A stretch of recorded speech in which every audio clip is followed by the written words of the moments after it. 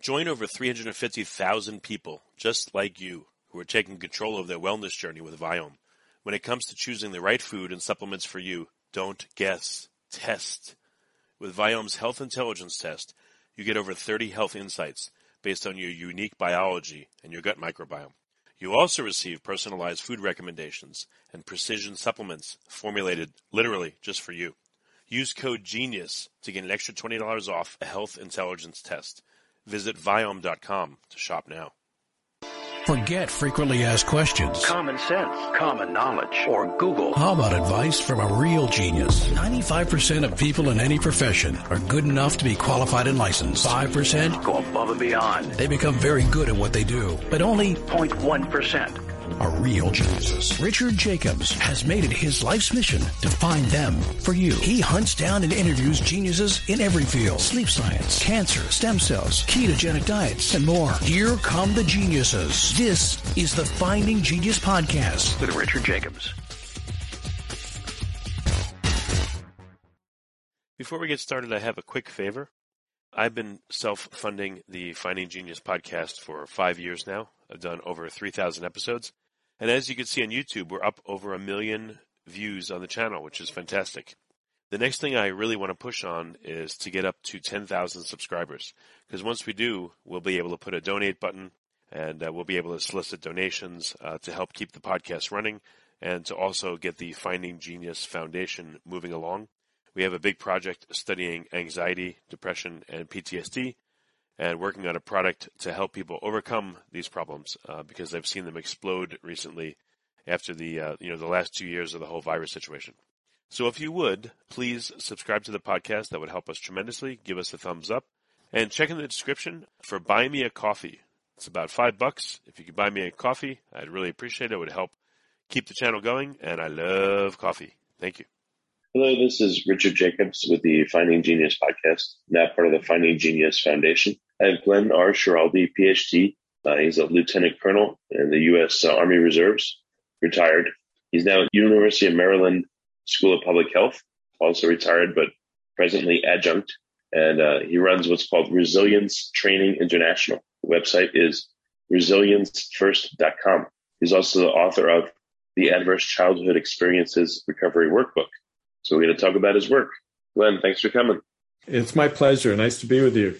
Yeah, tell me a bit about why would you work with adverse child experiences? Like, unfortunately, I hope you don't have some of your own, but tell me a bit about your background, if you would. Sure. Well, it's been kind of a long process. I started out in the field of public health back in 1980. Actually, I go back a little earlier than that. I was a West Point graduate, and I was an officer during the Vietnam era, and that was kind of a tough time to be a soldier. And I saw a lot of my friends coming back from the war with PTSD, and I had no idea how to help. Then I taught 3 years in the public schools, and I saw young people struggling with depression and drugs and sexual abuse and rape and suicide. And again, I had no idea really how to help. And I was a health educator. And then I stumbled on the University of Maryland, which had a great doctoral program with stress management. I thought that would be a great thing to do. So I started exploring all things related to stress and trauma and resilience, including PTSD.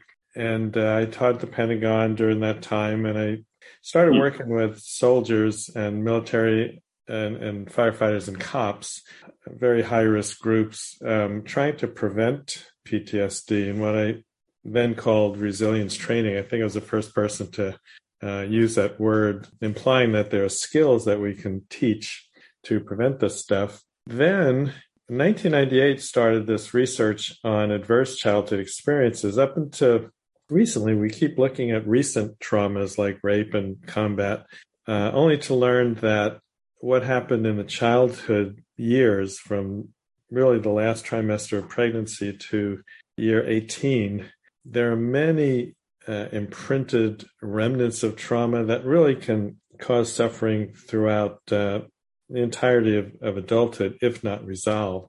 And so this book was sort of a culmination, a natural culmination of the other books I'd written on PTSD and resilience and trauma and all things stress-related. And it's just nice to know that we've got some great tools that can be taught either by a professional or often in the classroom or the home. What are some of the traumas you've seen that, young people experience that stay with them and cause them problem worse than others? Like, what are some of the top ones that affect them? The original research looked at 10, and there are many more, but just the 10 that were originally found to be predictive of, you name the medical or psychological disease, whether it's depression or anxiety or PTSD or autoimmune disorders, diabetes, heart disease. I mean, the list just goes on and on and on.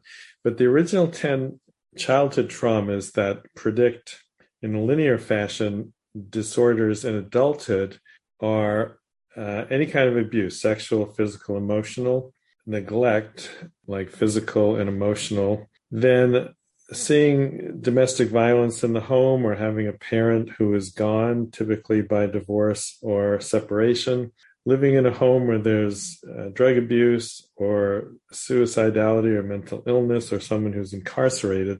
The more of these that have occurred, the more likely people are to have, to the tune of 2 to 5 times more often, a host of psychological, really just about any disease I can think of, psychological or medical, are predicted by these early childhood experiences. And if you only look at adult health and say, well, let's talk about, their present thinking habits or your recent traumas, then often these unresolved childhood wounds really continue to run our show and drive our adult health and well-being. What about someone that grows up in a home where a parent is majorly depressed or has PTSD, or does that tend to carry forward through the generations where the person will abuse the next person? Not always, but that for several reasons. One, we learn how to be depressed by watching. And there's this thing called epigenomes that are kind of interesting that genes are inherited. You can't do anything about that. But only about 5% of diseases are solely determined by genes. Next to the DNA strands are these things called epigenomes, and they are susceptible to, say, stress on the parents or environmental toxins and all sorts of things. The mental health of the parents often is transmitted in various ways to the child. And even in the last trimester of pregnancy, kids hear and they get the mother's circulation. If there's cortisol in the bloodstream, that gets imparted to the kid. So there's lots of things that happen often in the earliest years of childhood before we even remember stuff, like say a 2-month-old child doesn't understand words, doesn't understand logic because the left brain is not yet sufficiently developed to consciously recall these memories. But the right brain is online during the first 3 years of life. And so maybe it's just a disgusted look or an angry tone of voice that the kid experiences. And that can cause the brain to wire such that the brain is wired to be on high alert.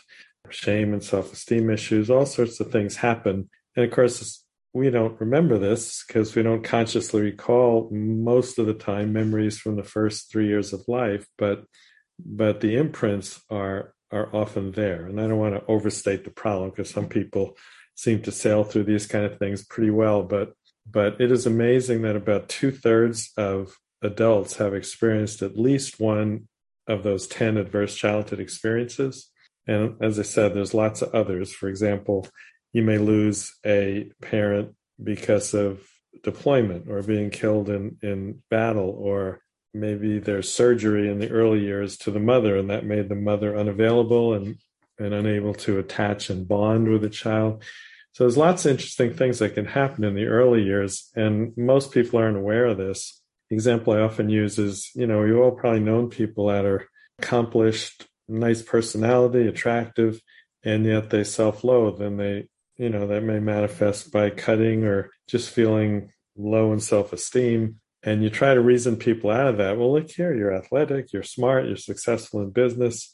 And that doesn't usually penetrate because those old imprints are not in the conscious verbal left brain, but the subconscious right brain as images and visceral responses and emotions. So it's very interesting what we're learning about what causes people to suffer and how to fix it. What about the how to fix it part? What are some unique things that you've learned? I spent a lot of years trying to get my arms around the disease part of the spectrum. On the left part of the spectrum might be trauma and stress-related diseases, and on the right is resilience and optimal functioning and happiness and those kind of things. So a lot of the things that are used to treat trauma help to heal, except that we're now learning that a lot of the ways we're training our young people in graduate school are not necessarily the effective starting point. Like we learn in Western education and Western psychology programs, well, if someone's in pain, you say, well, talk to me about it. Tell me about it. What are you feeling? And the only problem is that's a left brain approach when trauma usually lodges in the right brain. And so instead of starting with talk therapy, cognitive therapy, and the like, it's often best to start with what's been recently developed by Ogden and van der Kolk and people like that start with the body. And I'll give you a good example. Let's say a teenager has been raped.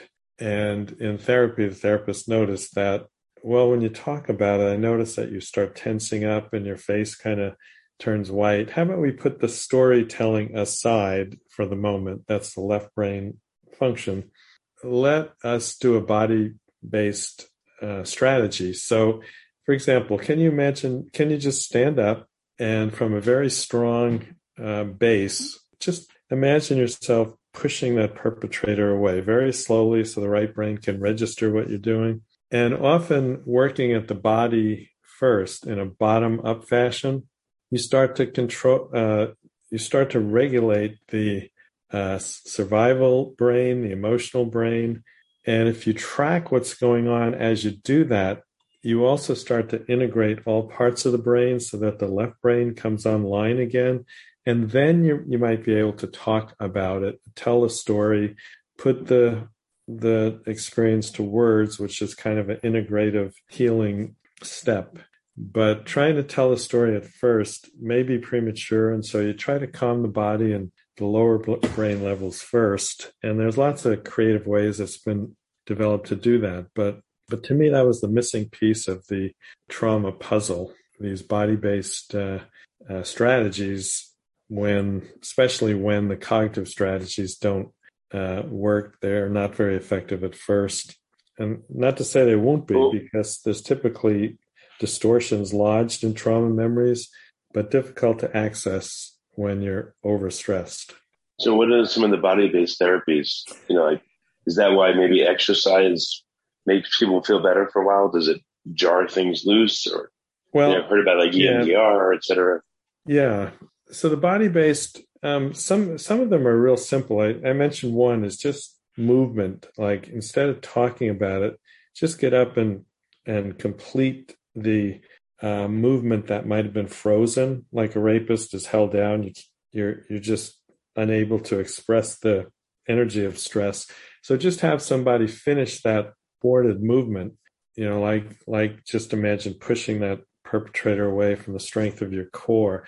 One I really like because it's really, really simple is called kneading, Kneading, where again, you say, okay, let's put the story aside and let's just calm the body. Can you imagine putting one hand over your wrist and actually do this, not just imagine it, but experiment with different ways of squeezing your wrist, mechanical, kind, soft or slow or deep or shallow. But just until you find a way that feels good, squeeze and just track what that feels like. Because what we know from brain scans, when we track what the body is doing, that's when you bring back online the left brain and the parts of the brain that make you feel connected to yourself that often is dissociated in PTSD. And then you release and then move your hand up another inch, press, squeeze, track, and release. And keep going up and down your arm. And then just stop and notice as you pay attention to your left arm, how is it different from your right? Are there any subtle shifts in your body and your emotions? But that's another example of a body up. There's grounding exercises where you simply put your hand on your back and just notice how the ribs expand when you breathe. Put another hand on the heart and just notice what happens when you do that. and then put your hand anywhere in the body that may feel distressed. And it's kind of calming just by touch. There's one line of thought now that says that a soothing touch, like you do when a baby is upset and you simply stroke their bellies, that creates delta waves and calms the amygdala in the brain. And all of this the goal is to bring arousal either that is hyper aroused back into a resilient window, not too high, not too low, or if you're frozen and collapsed, you get people moving to get your arousal up into that resilient zone, where you're then able to make sense of what is an overwhelming event that makes no sense at all, really. Discover how your gut microbiome is impacting your cellular health, immune health, and how you're aging from the inside out with Viome's Health Intelligence Test. Collect your samples, send them to the Viome lab, and within 2 to 3 weeks, your health scores and food and supplement recommendations will be available to you right in your Viome app. Visit Viome.com and use code GENIUS to get an extra $20 off your Health Intelligence Test. When someone's traumatized, sometimes they don't want anyone touching them, from what I've heard from, some people. Right. In which case, when you were talking about this, I was thinking about like a massage, is there any type of therapy that people could tolerate? But they would literally be getting a massage, and then they would, I don't know if it would mess it up, but if the massage is going well and they feel nice, but they're talking about things that are unpleasant, does that work to fix things? Well, a lot of people like massage. For another person, it might be a trigger. Maybe I was inappropriately touched and now it triggers me. And so they can try either doing these things to themselves, which might be safe. And if it's not, then you try something else. The beauty of, what we've learned in the last 40 years, there's lots of different strategies. If one doesn't work, it's very likely that others will. Maybe a body-based, I'll give you a good example where a body-based strategy might not work. One of the old traditional ones is breathing exercises. And, usually for most people, you start out with a couple of easy breaths and then you do something else to bring your arousal in the window of comfort. But I was working with some police in Georgia recently, and one said, every time we started with that breathing, I noticed I was getting unaccountably stressed. And that night when I went home, I realized as a 3-year-old, I nearly drowned and I couldn't breathe. And so now focusing on the breath becomes a trigger. And then you got some options with that awareness. Either I can try something else or settle that memory. And she was able to settle that memory with some of the other skills we do to process a memory that's kind of stuck in memory and triggered. But if you don't want to use your body, then you can use the room to simply ground. Look around and tell me something that's blue and describe it in detail, or pick up something and feel it and describe to me what you're feeling. Lots and lots of different ways to help someone process and settle those old memories. Well, that's good. I mean, is physically getting them out through the body, I don't know how often is that really the only answer or the way that works for people versus talk therapy, let's say. Right. Yeah. So it's not really either or. It's just kind of the sequence. Sometimes people are just not ready for one reason or another to start with talking. So maybe you just, if they're comfortable, a lot of people are more comfortable saying, I'll tell you what my body is doing, but please don't expect me to tell you what my emotions are and my thoughts are. But at some point, you can then try, once people learn how to regulate their arousal, regulate their emotions, may then be able to do the cognitive approaches. And I think storytelling is very, very powerful. It brings closure often. It's just a question of, are people ready initially to start with talk therapy? Maybe that's, down the road a little while. I don't know. What are some of the new innovations that you found in your work? I mean, you're talking about, again, using, I don't know if they call it somatic therapy or just body-based therapy, but is the nuance or the improvement in the combination of these two, or there's still other things that you found that would help?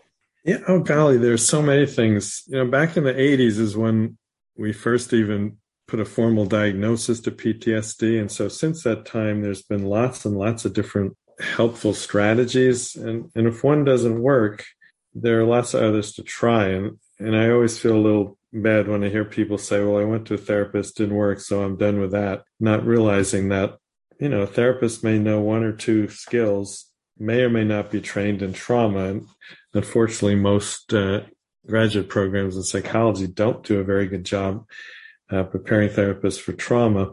One that's been really helpful are the mindfulness approaches. Sometimes you can't reason yourself out of guilt, but if you just, instead of trying to avoid it or numb it or push it away or cover it over with alcohol, say, what happens when you just sit with the guilt you feel, either something you did or something you wish you could have done but didn't do? Just sit with that. The mindful approach says, whatever I feel, it's okay. Let me feel it. So you don't judge it. You just hold it in a kind embrace. Think of a child who comes in from playing and they've skinned their knees and they're crying in pain. You don't say, well, stop thinking that. Let's think about something else.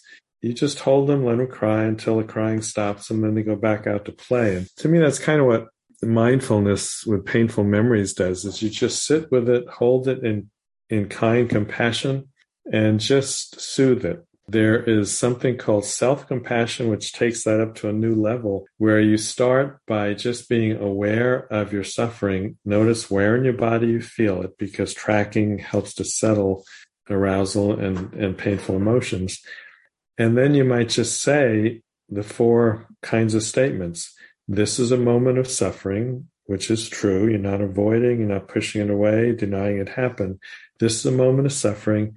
Suffering is a part of life. In other words, you're not alone. Everybody suffers. And so there's a bond with other humans who are suffering. And then third, may I bring loving kindness to this moment. And fourth, may I give myself the compassion I need. So the way I usually teach this in resilience training is cognitive therapy works for just about everything in terms of improving symptoms, but it doesn't improve 100% of the time, all of the symptoms. It doesn't work for everybody. Mindfulness often is a beautiful complement. It works at a very different level, at the body level, at the heart level, because mindfulness means heartfulness really in the Eastern cultures. And so it's bringing kindness and love to our suffering instead of just trying to think your way out of it and fight against negative thoughts that may be, leading to that suffering. And again, I'm a big proponent of cognitive therapy. I'm just suggesting that it's not the only skill. It's one of many. Well, very good. So a couple of things you pointed out I thought were interesting is that I didn't realize that most therapists really aren't trained to deal with trauma. I would guess most people would expect that, a therapist can do everything, knows everything, and they can help anyone. So that's really interesting. Right. And are there any guiding questions on helping someone find a good therapist versus not? What to ask them? Well, yeah, you ask them, this is what I've dealt with, be it childhood trauma or adult trauma. Is this something that you've worked with, and what's your approach? I think if someone is a good consumer, typically someone says, I'm in pain, I got to go see a therapist. Well, not all therapists are alike. And so interview them and find out how they treat trauma. And if you as the client are educated as a good consumer, you might ask them, do you do EMDR? Do you do, cognitive oriented approaches? Do you do body-centered approaches? How do you approach this? And it's not just the skill level, but you want to get a read on, is this somebody I would feel comfortable working with? Unfortunately, there are some aids like the Sidran Institute, SIDRAN. You can email him and say, this is my zip code. Can you send me a list of people who identify as trauma specialists? And then you still have to kind of shop around and interview your therapist and see if it's a good fit. But at least you've got a starting point. Okay. I don't know. Is there a class or a type of anxiety or trauma that you could see neither of these two can touch? But, does the person have to be prepared mentally somehow in order to be able to accept one or both or the combination of these things? Well, I think you just have to be ready to try something new. A lot of people get used to suffering for sometimes decades and they think nothing's going to work. Sometimes the pain gets great enough for you to go, I got to do something. A lot of soldiers will suffer for 40 years and then release the pride and say, I can't do this on my own. Same thing with an alcoholic. doing it on my own hasn't worked. You mentioned EMDR before. There's another therapy that I'm very impressed with. It's called Accelerated Resolution Therapy, ART or ART. And it picks up where EMDR leaves off in that, EMDR is very quick, much faster than taking a year of therapy. And it often works in, several weeks or months instead of a year.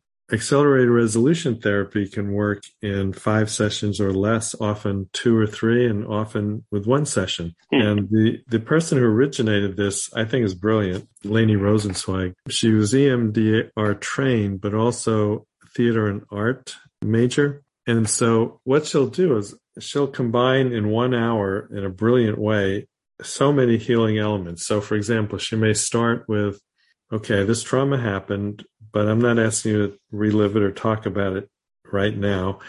But can you just notice what symptoms you feel, again, in your body? That's usually safe and it's grounding. And let's process that with eye movements. Then when that's done, you then bring up the image, because most trauma doesn't reside in the verbal left brain, but the image-oriented right brain. Let's just bring up that image and process that with eye movements. And then after you do that, and often this is all done in 1 hour, not always, but often, now pretend you're a director of your play.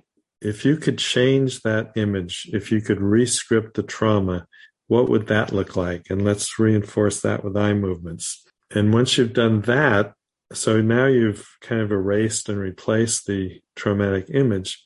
Now let's imagine that you're going over a bridge, you're dropping all your old baggage, and you're moving on to a normal, happy life. What would that be like on the other side of that bridge? And let's reinforce that with eye movements. And so it's really, to me, it's brilliant. Instead of, being a free associative type of approach with the EMDR, which we, just watch what comes up and let's process that. It's a bit more directive, working at the body and the image level and putting the rescript and the new life under the control of the client. So I'm real impressed with that. And people are starting to get trained in that. And I think if I were going to pick one, that would be a real strong candidate, one type of therapy. Yeah, excellent. There's a bunch more I didn't even know about. Glenn, what's the best way for people to learn more about your work and to learn about these combined methods of therapy? Should they read your book, or what do you recommend? Well, I have written books, and often people after a class or a 2-day resilience training will say, well, where can I find books, say, on depression? I'm depressed. I think that's related to stress. Where's a user-friendly book? And often I said, I don't know, let me look. Same thing with anxiety and PTSD. So I hope my books are useful. The PTSD source book helps people understand what's going on with PTSD and dissociation, which is very confusing. But once you understand it, then you don't feel like you're going crazy. PTSD is kind of normal, and so are the symptoms. That's the one that helps you be kind of a good consumer. There are also a number of self-directed strategies to lessen the pain. The Adverse Childhood Experiences Recovery Workbook is the one that helps people understand early childhood trauma. And kind of the rules change with early childhood trauma. It's treated more with imagery, say, and body-based experiences. And once people realize, you mean I can stop this suffering that I wasn't even aware of what caused it, that's very empowering. So that's a good one. The other 2 of the books I've written that I call my truck books. If I ever get hit by a truck, I'll feel like these are the 4 that I would have wished I could have written. The Resilience Workbook talks about what helps you recover, prevent relapse, and reach optimal health, strengthening the brain and all those things. And then the other one is the Self-Esteem Workbook, which, back in the 30 years ago, I think, I read a research summary of 100 articles kind of pooled together that found that any combination of what I call a big 3, anger, depression, anxiety, predict diseases ranging from headache to heart disease. And I thought, well, why can't we teach people coping skills to prevent the big 3 and do it when they're young adults in the formative years, rather than waiting till they break and have to go to therapy? And so I put together a course called Stress and the Healthy Mind, which was basically, here's the principle, here's a skill, let's practice it together, then go home and practice it on your own. Then we'll come back in a few days and see how it went and kind of troubleshoot and reinforce success. 60% of that course, in addition to the skills for depression, anxiety, and anger, 60% of the course was self-esteem skills, because self-esteem correlates highly with all of the bad stuff. So the self-esteem workbook has been a really nice addition to the stress and trauma and resilience literature. Been around for quite a while, and there are a lot of great self-esteem skills, because typically self-esteem gets smacked with trauma and early childhood adversity and so on. The other thing, Richard, is any of your listeners can feel free to email me. I've got a resource list of different books and how to find a trauma specialist and so forth. And I'd be glad to email that if people would like to email me. My email is real simple. It's Glenn, Glenn, at umd.edu. Well, excellent. Well, thank you so much for coming on the podcast and for your, decades of work in this area to help people. Appreciate it. Well, thank you very much. It's been fun to kind of look back over the last 40 years. Good to talk with you, Richard. Don't forget, before you go, use code GENIUS at Viome.com for an additional $20 off your health intelligence test, and get started on your health journey with the right foods, supplements, and probiotics and prebiotics for your unique biology. Get a deeper look within with Viome's health intelligence test. Viome, you decoded. You've been listening to the Finding Genius podcast with Richard Jacobs. If you like what you hear, be sure to review and subscribe to the Finding Genius podcast on iTunes or wherever you listen to podcasts. And want to be smarter than everybody else? Become a premium member at FindingGeniusPodcast.com. This podcast is for information only. No advice of any kind is being given. Any action you take or don't take as a result of listening is your sole responsibility. Consult professionals when advice is needed.